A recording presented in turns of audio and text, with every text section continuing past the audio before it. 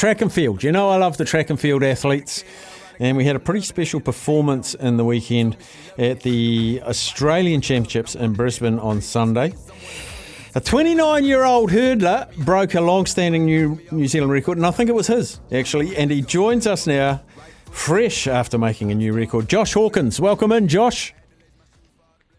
Thanks for having me, Mark. Patience personified, my friend. You've been trying to bang this mark for a long time. Yeah, it's been a long time coming. 8 years ago, and I got it on the weekend, so I'm happy.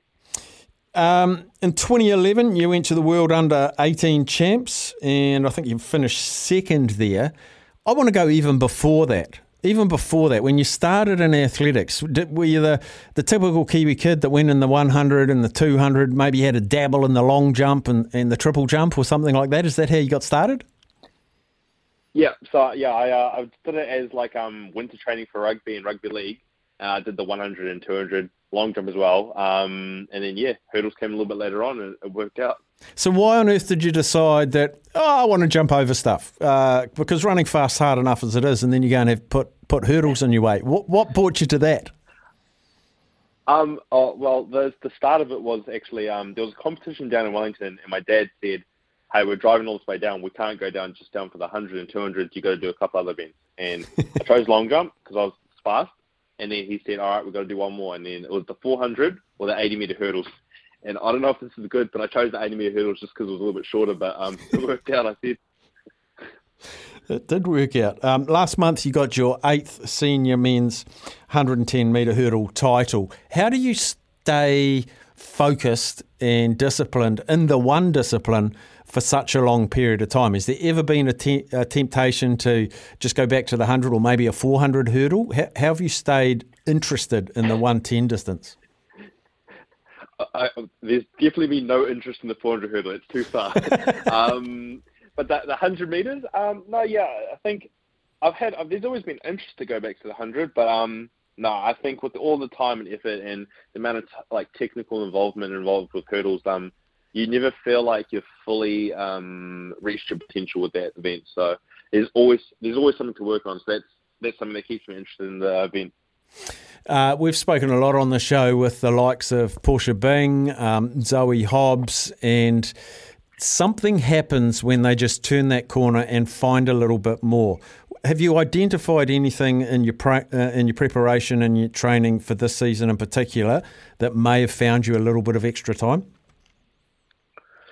I feel as though my success from this season was a combination of a whole lot of things combining from the last couple of years. But I think one of the biggest things was surrounding myself with a good training group. I'm training with a guy called Hayato, who was previously uncoached, got him into the squad, Matt Edie, and another young female hurdler called Ellen Carter. So, yeah, it's a good group around me. My coaches backed me as well. My friends and family believed. So, yeah, everything just kind of came together this year. So, yeah.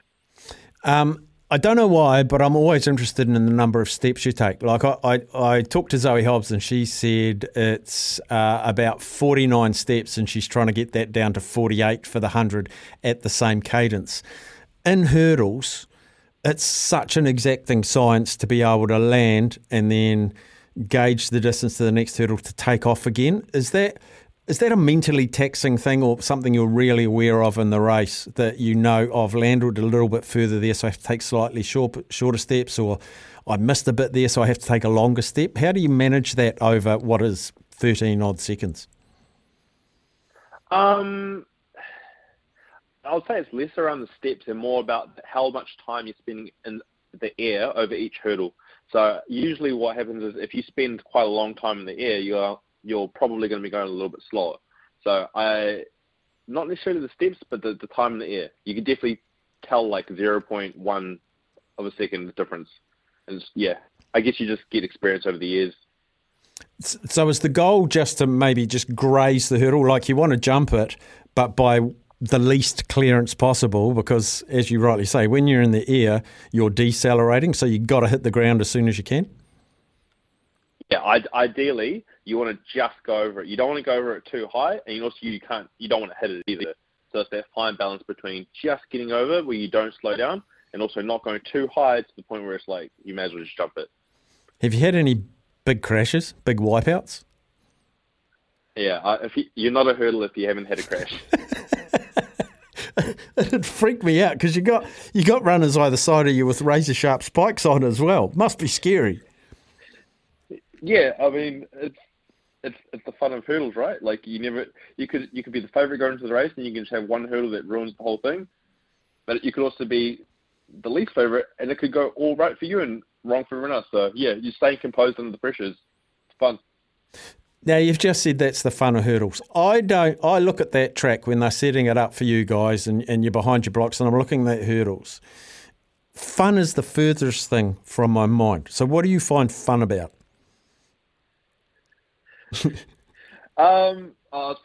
probably that, though. I mean, a lot of people initially are going to go, oh, that's so high. But, like, I like to challenge myself and be like, oh, no, I reckon I can do it. So what other people might not perceive to be fun, I like to challenge myself. So the challenge of doing something that's deemed hard. So how technical is it? Like if you were just a 100 flat runner, is obviously arms and knees and lift and bounce and all that sort of stuff, but you're chucking a jump in there as well. Can you tell us about some of the training and the scientific stuff behind the actual hurdle action itself? Yeah, so with the 110s, well, the sprint hurdle, so when the women do the 100 hurdles and the guys do the 110, you're usually leading with the same, well, not usually, you should be leading with the same leg the entire time. So you're going over the same leg every single time, same trail leg every single time. So there's lots and lots of training that goes in towards that. The more you do it, the more simple it becomes, because you got to, like, there's so many factors you have to, like, narrow down. Your lead leg, your trail leg, your lead arm, your trail arm, your blocks going into the first hurdle, because a lot of people that come from sprints, but to go over the hurdle with their preferred leg, they usually have to switch their block setup. There's a whole bunch of things. So there's lots to think about, but there's also lots of things to work on. So, yeah, like I said earlier, there's lots of things to work on, and you never get bored.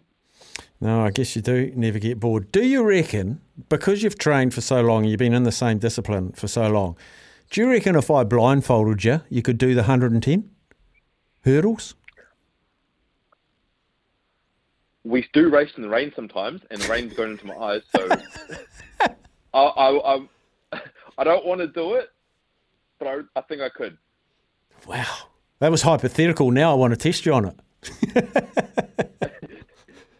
Luckily, athletics is a summer sport, not a winter sport, because we might be able to test that.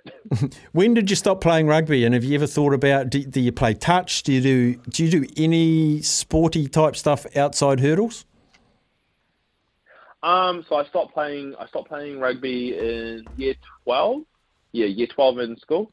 And not really like competitively, like for a club and whatnot, but I do enjoy a bit of basketball here and there. And yeah, I mean, we're a rugby nation, and you love picking up a game of touch with your mates at the beach or something like that. So not necessarily with the club, but I just love sports in general. Are you into like you have to be aware as a finely tuned athlete, you have to be careful, I guess. Like you couldn't go and play a pickup game of rugby, and I'd imagine things like skiing. But are you into darts or golf or snooker or anything like that?